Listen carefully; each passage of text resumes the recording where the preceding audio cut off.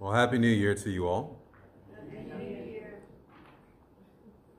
Haven't seen some of you since last year. It's amazing. Had to get that one in. Well, the commencement of a new year for some is marked by excitement. Excitement over the possibility of new relationships, new opportunities, new experiences, new joys. For others, the commencement of a new year is marked by anxiety. Anxiety over what was previously lost and the effects of that going forward. Anxiety over what losses we may encounter in the coming year. Anxiety over new pains, new sorrows, new disappointments, new questions about what's next in life. The reality is that from a human perspective, there are many different variables that contribute to the story of our lives. Yes, our choices. Yes, the choices of others. Yes, the circumstances that we find ourselves in. Yes, natural disasters, and we could go on. Ultimately, we believe that God is sovereign over all these things. In other words, our choices, the choices of others, the circumstances we find ourselves in, and yes, even the force of nature, are all under the sovereign control of the Creator of the universe. But it is for that very reason that God is sovereign, that He does rule over all things, that He has absolute authority over our lives, that He will ultimately judge our lives. It is for that very reason that the choices we make, the decisions that we make in life become even more significant. The book of Ecclesiastes is a writing of Solomon as he considered what he called the vanity of life.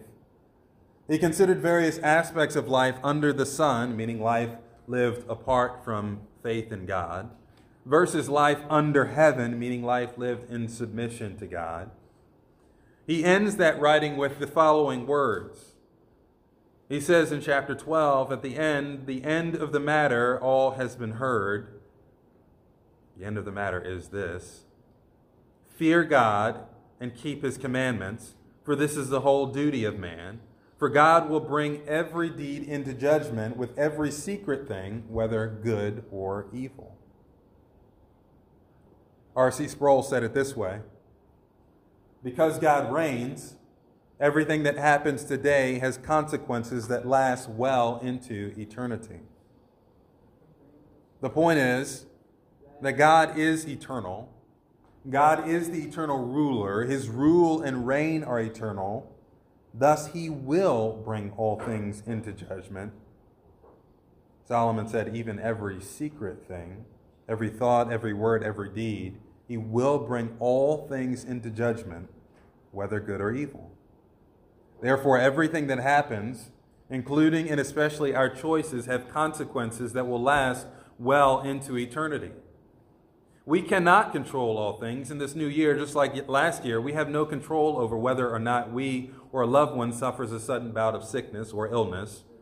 We cannot control whether our job remains as it has been or whether we'll lose it. We cannot control the path of a drunk driver's vehicle that swerves into the wrong lane. But we can control how we respond to those things. We can control what we choose to do either before or after such events occur. We can control the choices that we make daily, understanding that whatever choices we make will have eternal consequences in a world in which God is sovereign. And for that reason, we need wisdom. For the next 4 weeks, even as we as a church celebrate 100 years of ministry in Catonsville this year, and as we as a congregation have some significant decisions to make concerning the next 100 years, we'll be surveying some of the introductory chapters of the Proverbs in order to glean wisdom from the Word of God. We desperately need His wisdom, even as we know that our decisions as a church, just as our decisions as individuals, will have consequences far beyond the next 100 years, and if the Lord tarries, and ultimately on into eternity. This morning we'll consider the introduction to the Proverbs, chapter 1, verses 1 through 7. Go ahead and turn there if you haven't. I preached from Proverbs a little bit earlier last year, on Father's Day, I think it was. preach from chapter 1, verses 8 through the following, so we kind of glossed over the introduction. I want to go back and take a little bit of time just to look at the introduction, because I think there's some good things for us to consider as we think about what wisdom is and how it is taught in the book of Proverbs. Well, I'm going to read for us Proverbs chapter 1, verses 1 through 7, and then we'll have a brief prayer and we'll look in more detail. Proverbs chapter 1. The Proverbs of Solomon, son of David, king of Israel, to know wisdom and instruction, to understand words of insight, to receive instruction in wise dealing, in righteousness, justice, and equity, to give prudence to the simple, knowledge and discretion to the youth. Let the wise hear and increase in learning, and the one who understands obtain guidance, to understand a proverb and a saying, the words of the wise and the riddles. The fear of the Lord is the beginning of knowledge. Fools despise wisdom and instruction. Father, again, we thank you for being able to come before you. We thank you for your word, which is truth, which Jesus says sanctifies us. I pray that the words of my mouth and the meditations of our hearts collectively as we look into your word, that they would be acceptable in your sight. For Lord, you are our rock and our Redeemer. In Christ's name, amen. The first 7 verses provide an introduction to the whole book of the Proverbs, and it answers 3 broad questions. First, who wrote the Proverbs? We'll see that in verse 1. Second, why was the Proverbs written? That's in verses 2 through 6. And third, and probably the most important, who needs wisdom? That's in verse 7.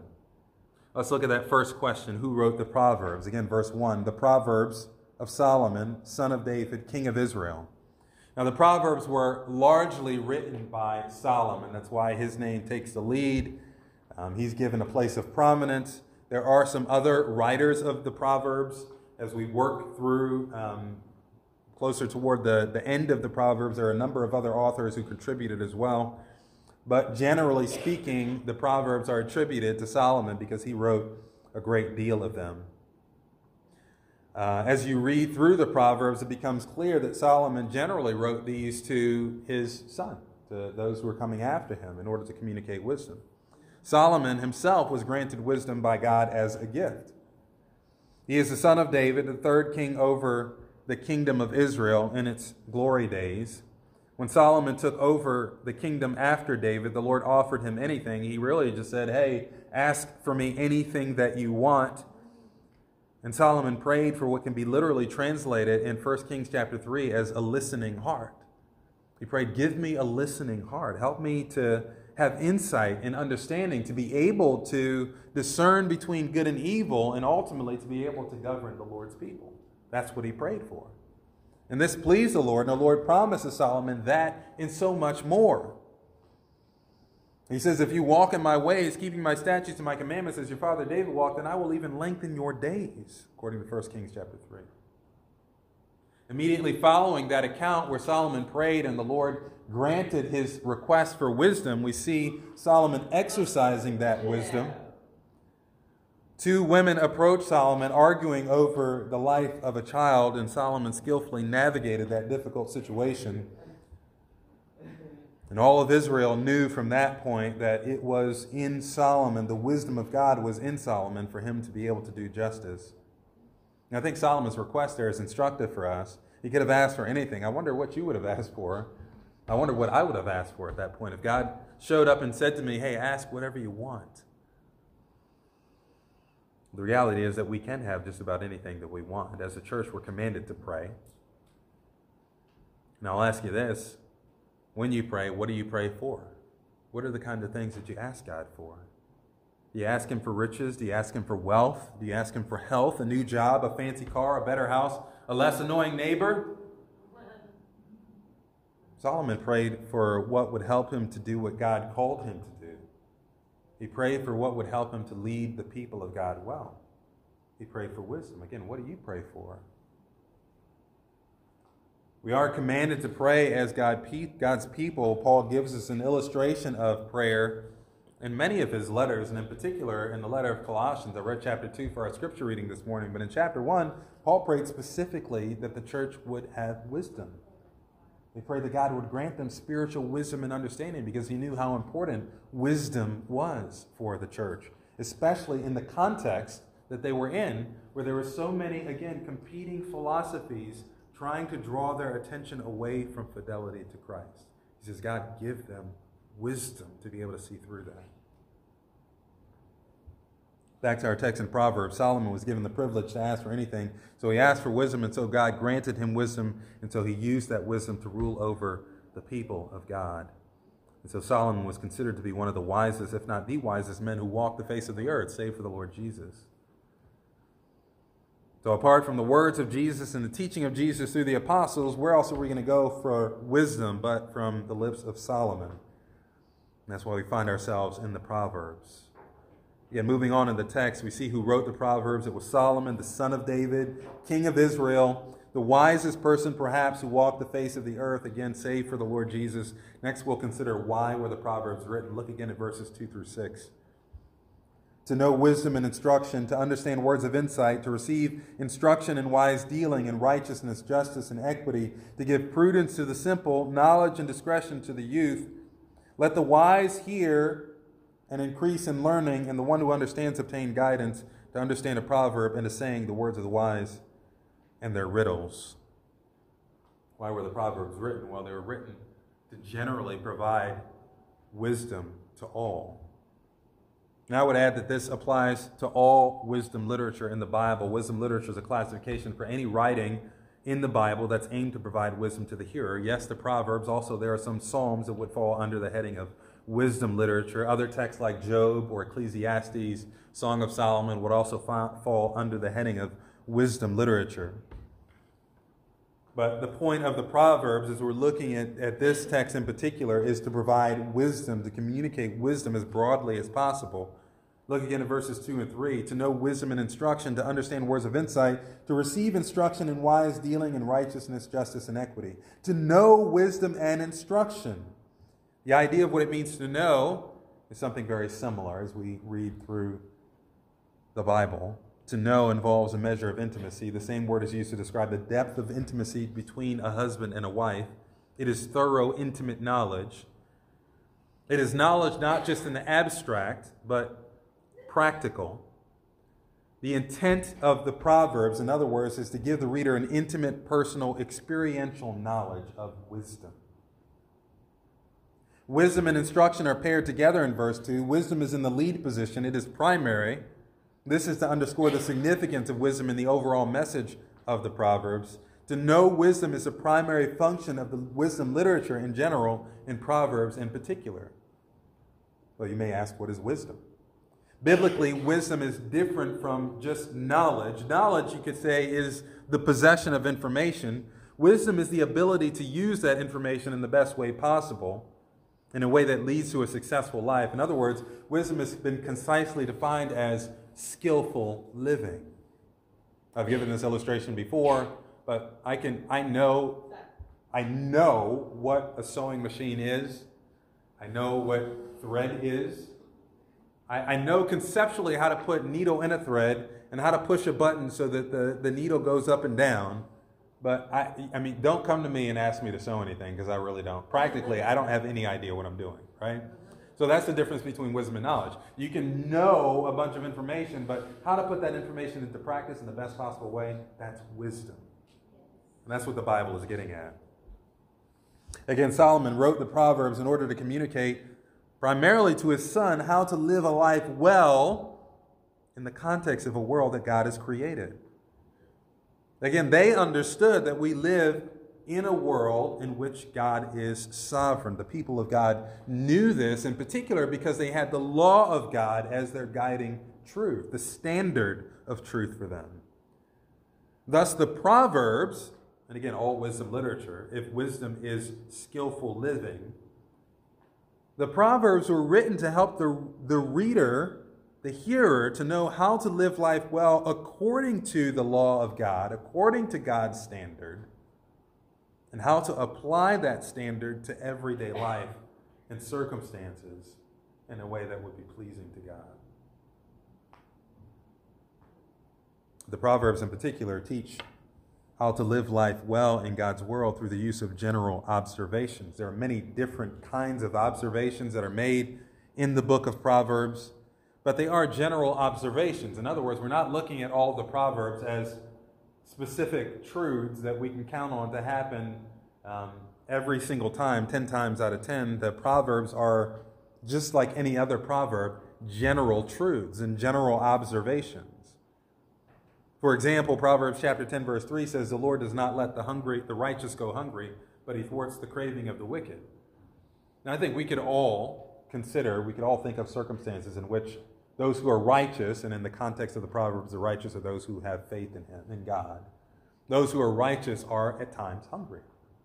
And I think we could all figure out examples or illustrations where those who are wicked, meaning those who do not have faith in God, in the context of the Proverbs, those who are wicked are full. They're having plenty. They have no want. And so again, the Proverbs are general observations of general truth. It is generally true that when you live life well in accord with the will of God, in accord with the law of God, God will bless you. And that's the point of this proverb, Proverbs chapter 10, verse 3. And it is generally true that God will thwart the wicked, and He may not do it in real time, He may not do it today, but ultimately judgment is going to come to those who are wicked. And so again, Proverbs teaches by means of general observations and things that are generally true. Again, God is the sovereign ruler and judge, and so the question is, how do we live life well in God's world? And the answer is to live according to wisdom. Well, back to the text, wisdom is not alone. It's paired with instruction. The root of the word for instruction has more to do with correction. In other words, it is instruction, or in some translations, it is knowledge that is gained through correction. Yes, it would be wonderful if we all learned the life lessons that we need by someone simply telling us what we need to do. Parents all understand this. You may tell your children what they need to do, how they need to do it. As clear as you are, they will still at sometimes think they know better than you. Or they will think that your commands are too overbearing. Or they'll think that you don't understand, or your commands are simply not important enough for them to actively listen and pay attention. Thus you hear responses like, "I didn't hear," or "I forgot." But inevitably, they will at times disregard your instructions. So what happens? Well, there are consequences that come when they disregard your instruction. These may be consequences that you determine, or natural consequences, like when the command "don't run in a house" is ignored. They run and they crash into a chair or a wall, or stub their toe on some corner table and there's some significant injury. That's a natural consequence of them choosing to disobey. And as much as we would have loved for them to simply obey our instruction, there's no greater teacher than the pain of consequences. There's no greater instruction than correction that comes from disobedience. In this case, again, the Proverbs offers instruction or correction as well as wisdom. The point is that we need to learn both. No one is born wise. No one is born inherently knowing how to live life well under the sovereign rule of God. And no one is born with a wealth of experiential knowledge that comes from correction. We need to be taught both. The Proverbs aims to do that. It says to know wisdom and instruction, to understand words of insight. We need to know wisdom, skill for living. We need to know instruction. We need to learn what comes as a result of discipline or correction when we choose to disobey. He goes on further to explain the purpose of the Proverbs. In the second half of the line, we also need to know how to understand what Solomon calls words of insight. These are words of insight taught to us by others, usually by those who are older in the society, those who have been there and done that. Words of insight are given. We need to be able to understand them, to parse them, to figure out how to apply them to our lives. And the Proverbs seeks to help us to do that. Moving on to verse 3, to receive instruction in wise dealing and righteousness, justice, and equity.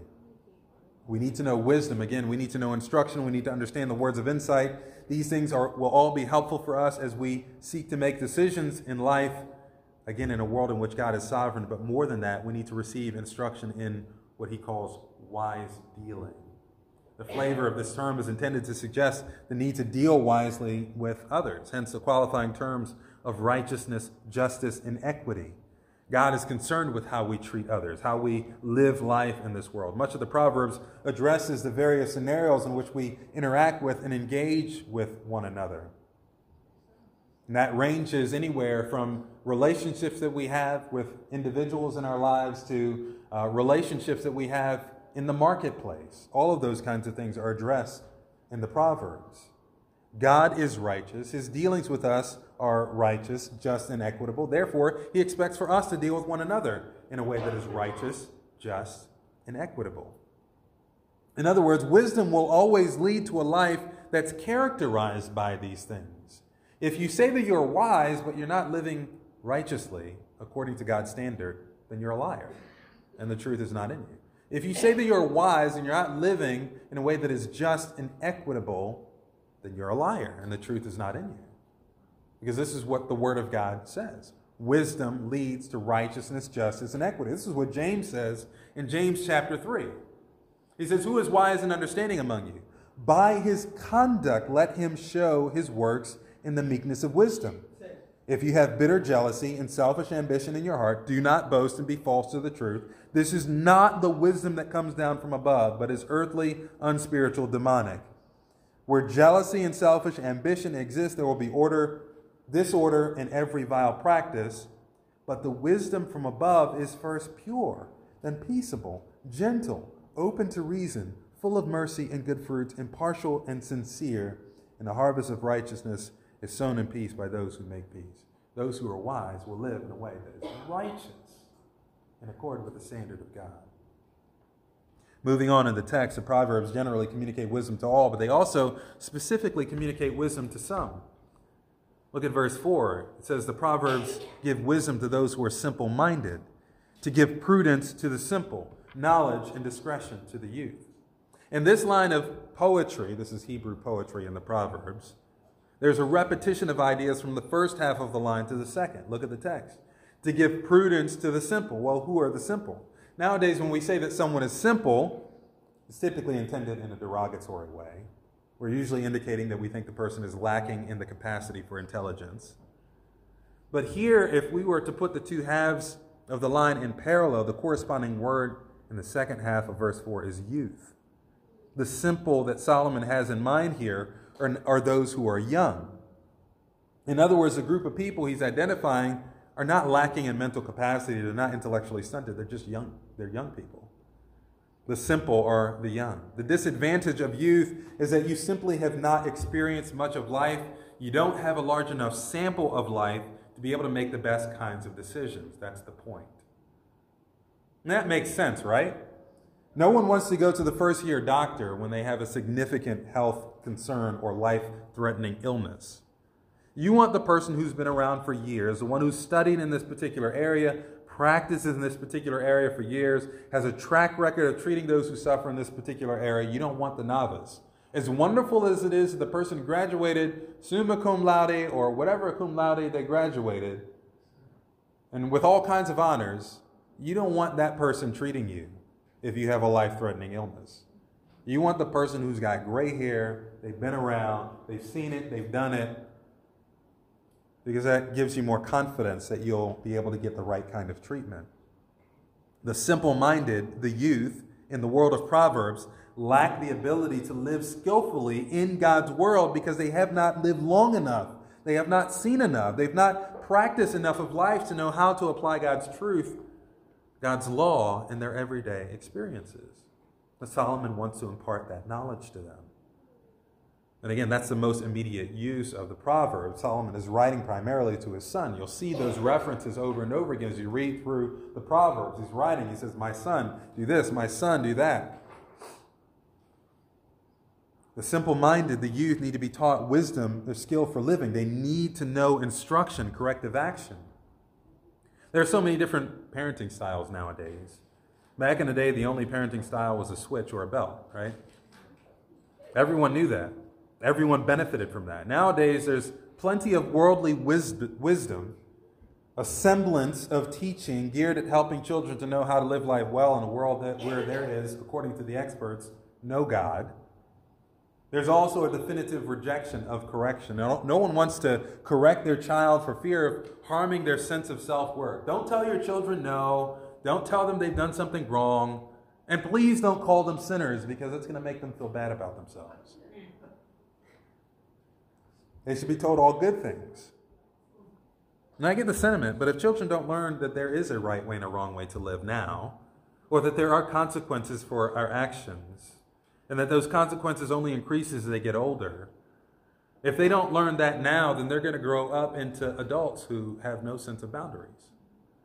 They're going to grow up into adults who don't understand that there are consequences for your actions, real consequences, consequences that will last into eternity, because there is a God in heaven. He does rule and reign, and he will take us to account. They won't know how to respect authority if we just let them do whatever they want. Children, the young, the simple, need to know wisdom. They need instruction. And again, the root issue that Solomon is addressing is youth and inexperience in life. Even though that's true, we know the reality is that there are many situations, again, when that even adults have yet to experience. And so at some point in all of our lives, even as we grow older, we can be described as simple-minded in the sense that we lack the experience and the know-how in a particular area, and thus we all need wisdom. Now, specifically, Solomon says here that the young need to be given prudence. Again, verse 4 is a repetition between the two halves of the poetic line. The simple in the first half of the line are the youth. In the second half of the line, that means that prudence is equivalent to and explained by the terms knowledge and discretion. Prudence is another word that's used synonymously of wisdom. But it explains a little bit more. In order to be prudent, in order to have wisdom, in a sense that the young need wisdom, you need knowledge. You need to know certain things about life that you don't know, again, when you're young, because you just haven't experienced it yet. But you also need discretion. And discretion is the ability to distinguish between two different kinds of options. Discretion involves the ability to plan, to move forward in life along a certain path, particularly, again, when there are multiple options. How do you distinguish between two viable options in your life? How do you make decisions? Youth generally don't have that discretion because, again, they just haven't experienced that much of life. How do you know which school to choose? What process do you use to make that decision? If it's not something you've ever done before, it can be overwhelming, especially considering the consequences. You know the consequences will have lasting effects in your life. How do you know what kinds of friends to keep? One of the pitfalls of youth is a tendency for youth to assume that their peers can and should guide them in making life decisions, when in fact their peers have the same measure of experience that they do in life. Perhaps they're a couple years ahead of them, but there's a perception, and this doesn't only apply to youth. As we get older, we tend to think this way too. There's a perception that our peers are our best counselors, when in fact, from the perspective of Scripture, the disadvantage of youth when it comes to counsel is that they simply have not experienced as much of life as those who are older. And while it is difficult to accept wisdom from those who are older, because we tend to think that they don't understand our situation, the reality is that they've already been there. They've probably been there multiple times already over the course of their lives. Now, while we're on the topic, I think it's good to consider, how do you actually make decisions in life, knowing that those decisions will have eternal consequences? This introductory section in the Proverbs doesn't provide an exact answer to that question, but I'd like to give you just a few things to consider. If you're trying to determine between two different options in life, you're trying to exercise discretion, you're trying to plan ahead, you're trying to move forward, you need wisdom. What are some things to consider? Well, first consider, is it righteous? Is it just? Is it equitable? Does it accord with God's word? This needs to be the first consideration. Obviously, the word of God is central in this topic, so we need to be constantly in the word of God to know what he commands. But if there's one of these options that disregards or disobeys the command of God, then obviously you shouldn't choose it. Another consideration, will it help you to accomplish God's purposes? Or what if both of the options affirm God's revealed will, how do you decide then? Well, what has God called you to do, both generally and specifically? Generally, you know what his purposes are for the church. We're supposed to be making disciples. We're supposed to be loving one another. We're doing this for his glory. In the context of Scripture, there are also multiple exhortations to those who are married, those who are single, those who are parents, those who are children. Which of these options and whatever decision it is that you're trying to make is going to help you to do that in the best possible way? So does it accord well with God's purposes? Is it righteous? Is it just? Is it equitable? Will it help you to accomplish God's purposes? Third, is there a clear path forward? I think sometimes people put this in the front, right? They put this as the first consideration in trying to make a decision. Is there an open door? Is the door open? Well, if the door is open, then that must mean that God wants me to walk through it. If the door is closed, that must mean that God doesn't want me to walk through it. Well, I mean, Jesus said, ask, seek, and knock. So the door being closed doesn't mean you shouldn't go through it. Maybe it means that you need to ask if you should go through it. Or you should knock on the door to see if someone's going to open. Right? So that's not the first consideration, but it is a consideration. Is there a clear path forward for one or the other of the options if you're trying to make a decision? Another consideration, have you sought godly counsel? Again, not just your peers, but those who are older, godly saints, those who have a track record of godliness. And typically you should find this in your church, in the congregation. Seeking them for counsel becomes extremely important. Yes, you obviously need to take time to pray on your own. You need to consider all of what I just mentioned, but you need to seek counsel from older godly saints to make sure that you're considering all the things that you need to. Because sometimes we have blind spots. And we think that we're thinking everything through the right way. And we may be convinced that we're thinking everything through the right way, but having someone else to talk it through with, someone else who's older and wiser and more godly, is going to help you to make sure that you don't have blind spots. And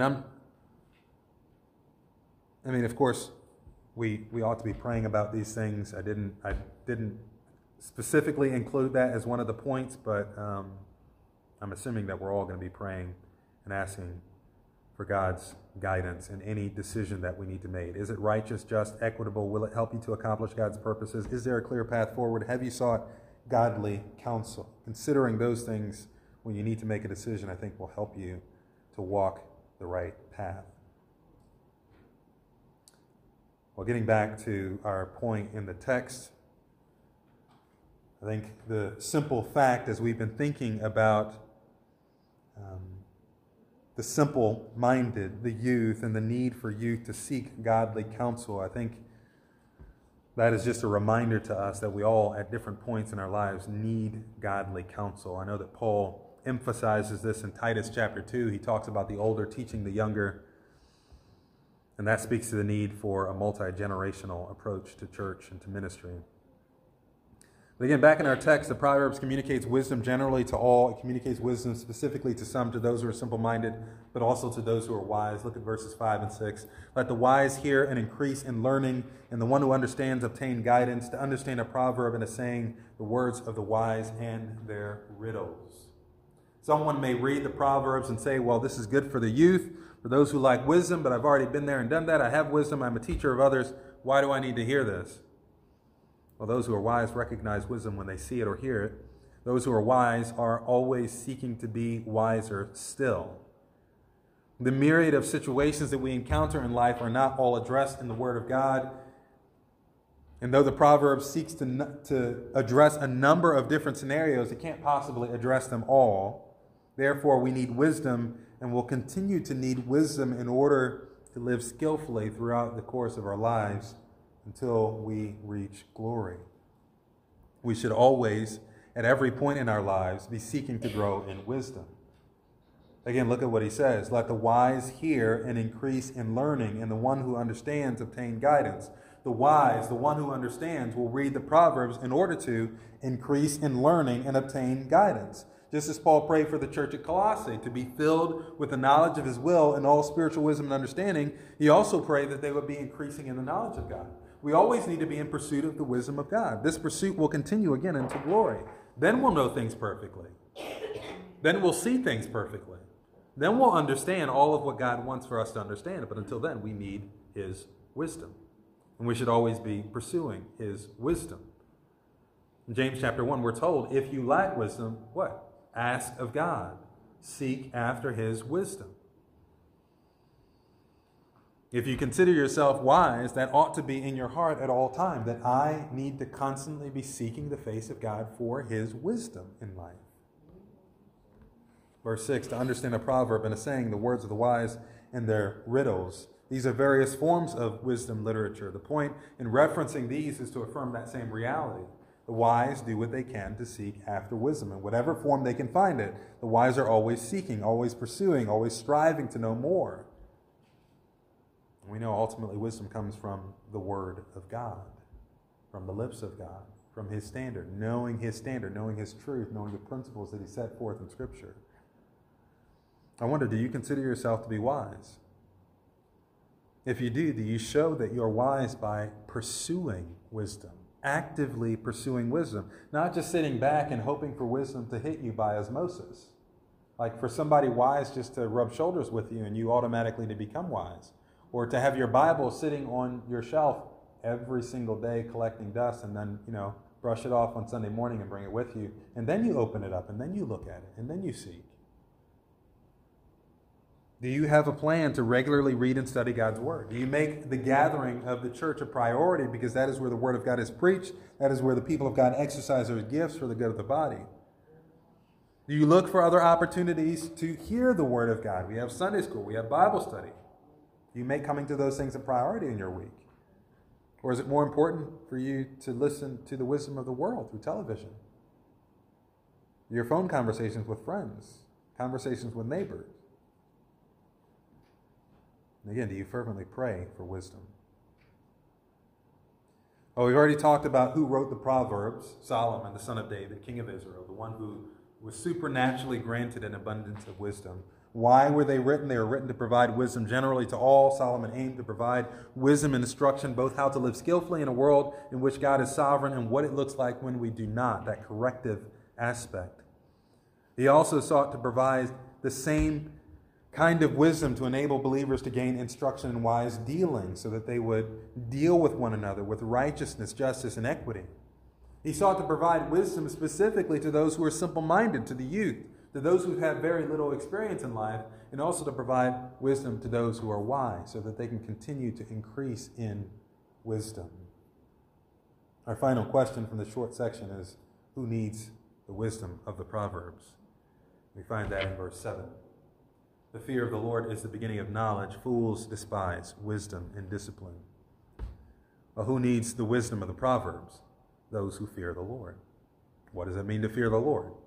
I think we've come full circle to what we discussed in the beginning. To fear the Lord is to have faith in him. It is to believe in him. It is to believe him to be God. It is to believe him to be the sovereign ruler of creation. It is to know and believe that that is who he is, and that, just as Solomon says at the end of Ecclesiastes 12, he will bring every deed into judgment, even every secret thing, whether good or evil.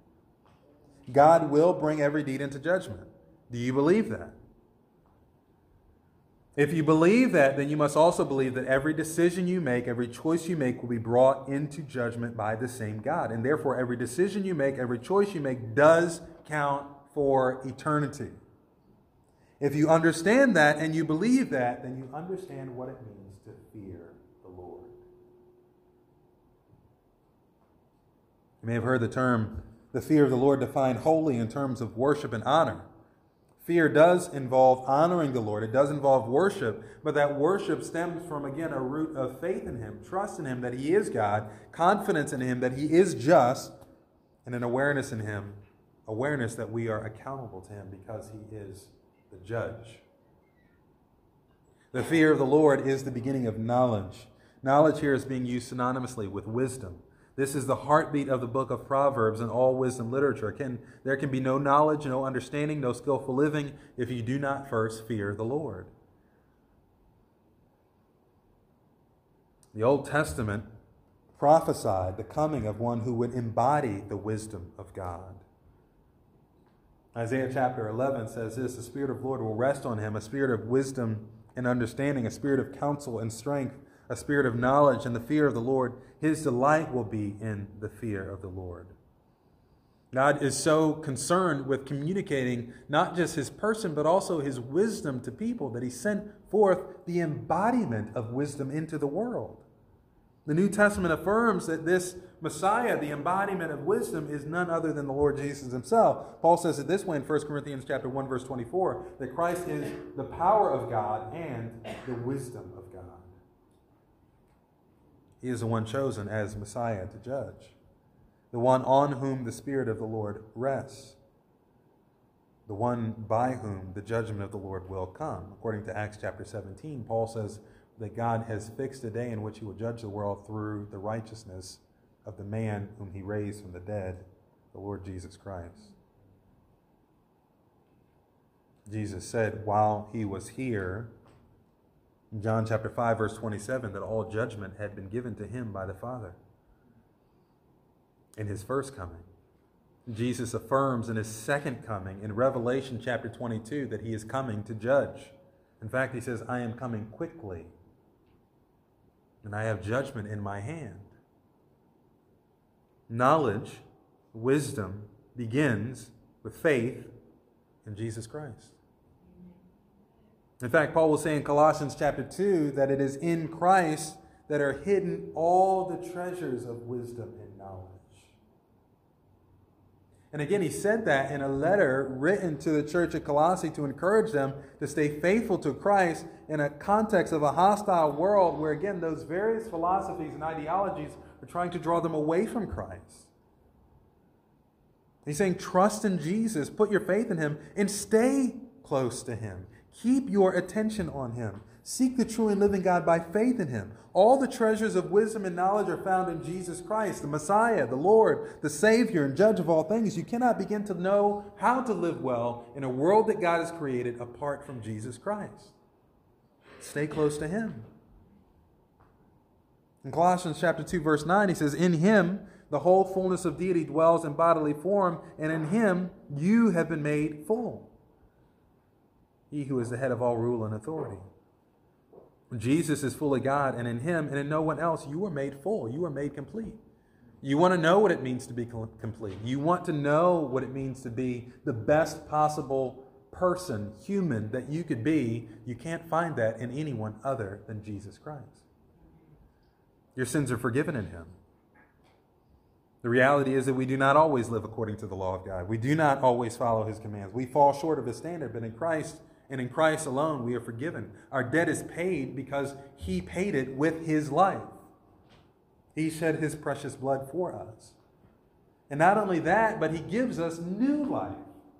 He doesn't ask us to carry around the same old dirty, rotten, stinking, filthy, wicked heart that we had before knowing him, but he gives us a new heart.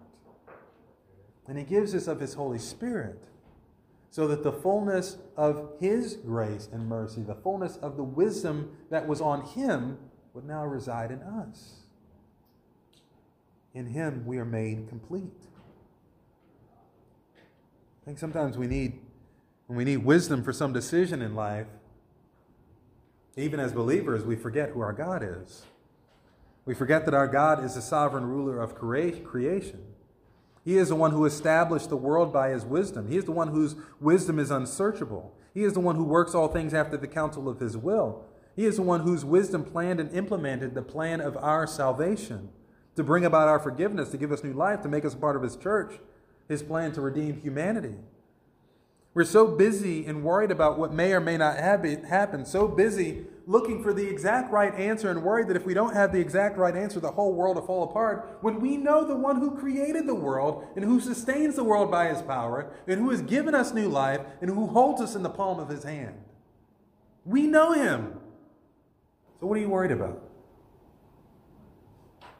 We know him. If you need help, ask him for wisdom. There's no greater source. Do you believe that? Are you trusting in him? God has made you complete in him. Back to our text in the Proverbs, the fear of the Lord is the beginning of knowledge, but fools despise wisdom and instruction. The clearest difference in the mind of God between the wise and the fool is that the wise acknowledge, trust, and fear the sovereign ruler of creation, and the fool disregards him. The fool does not believe in him. The fool does not fear him. They do not believe in him. They do not fear him. They do not fear his coming judgment. They do not believe that what we do today counts for eternity, and therefore they see no need for wisdom or correction. They chart their own path. They determine what's right and wrong in their own eyes. They reject the wisdom of God, what God says is living rightly. The text says they despise wisdom and instruction.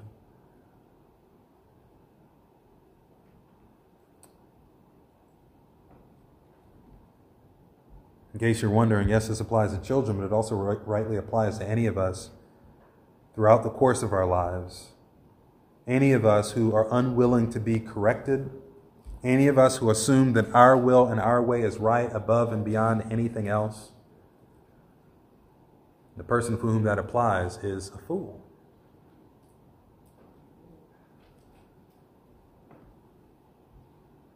One author said this: fools are arrogant and refuse correction.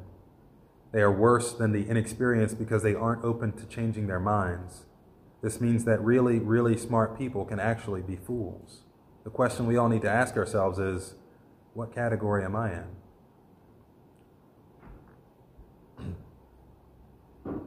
The fact that God sent his Son, Jesus Christ, into the world to be a sacrifice for sins is the ultimate form of correction. Those who reject Jesus are rejecting the correction that God has provided to humanity for their sins. And they are, by definition, fools for doing so. I wonder again, do you consider yourself to be wise? What do you believe about Jesus? Do you believe him to be God's correction of humanity? Do you believe him to be the embodiment of wisdom, the one in whom you can be made full? Have you trusted in him to give you that new life? How do you respond to the Word of God? How do you respond to his will? How do you respond to correction from his Word? I ask the question, who needs wisdom? The answer is that those who fear the Lord need wisdom, and those who don't fear the Lord need wisdom. They need wisdom to look not to themselves, but to the one who is greater. They need to look to him in faith, to look to his Son, the Lord Jesus Christ, who gave himself for us all to provide for us forgiveness and to grant us the wisdom of God. Again, do you know his wisdom today? Do you need his wisdom today?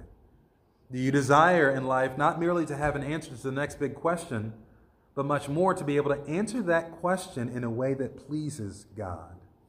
That is the purpose of wisdom. I'll give you one more quote. The author says, how can we be wise like this? How can we learn to read situations and make wise decisions? How do you get this multifaceted wisdom? As we'll see throughout the book, Solomon says that all wisdom is religious or spiritual in nature because it's only through a relationship with the Lord that one can be wise. The fear of, the reverence for the Lord is the beginning of wisdom. Fools despise wisdom and discipline, but the wise person is one who fears, trusts, and honors the Lord. This is the first step and essential component in gaining wisdom, the fear of the Lord. Proverbs is quite clear that the way to get wisdom is to depend on God rather than yourself. The everyday, nitty-gritty details of your life are to be lived in fear of God. There's no sacred and secular divide in your life. We so often think that going to church and mission efforts and quiet times are the godly things we do in life. Other things like our work, our kids' soccer teams, or how we spend our money are the secular or neutral parts in life. Solomon crushes that, he says. The everyday decisions that we make are to be done in the fear of the Lord. And the everyday decisions we make reveal whether or not we fear the Lord. God is concerned with your whole life.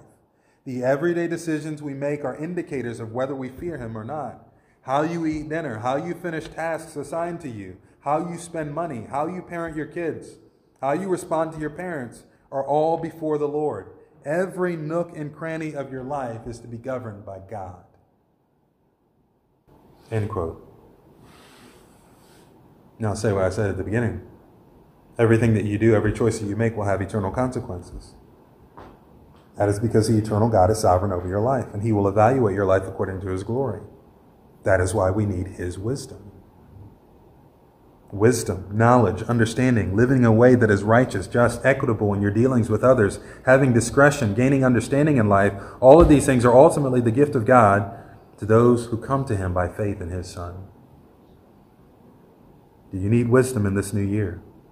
The fear of the Lord is the beginning of wisdom, and faith in his Son is the beginning of the fear of the Lord. And only fools despise wisdom and instruction.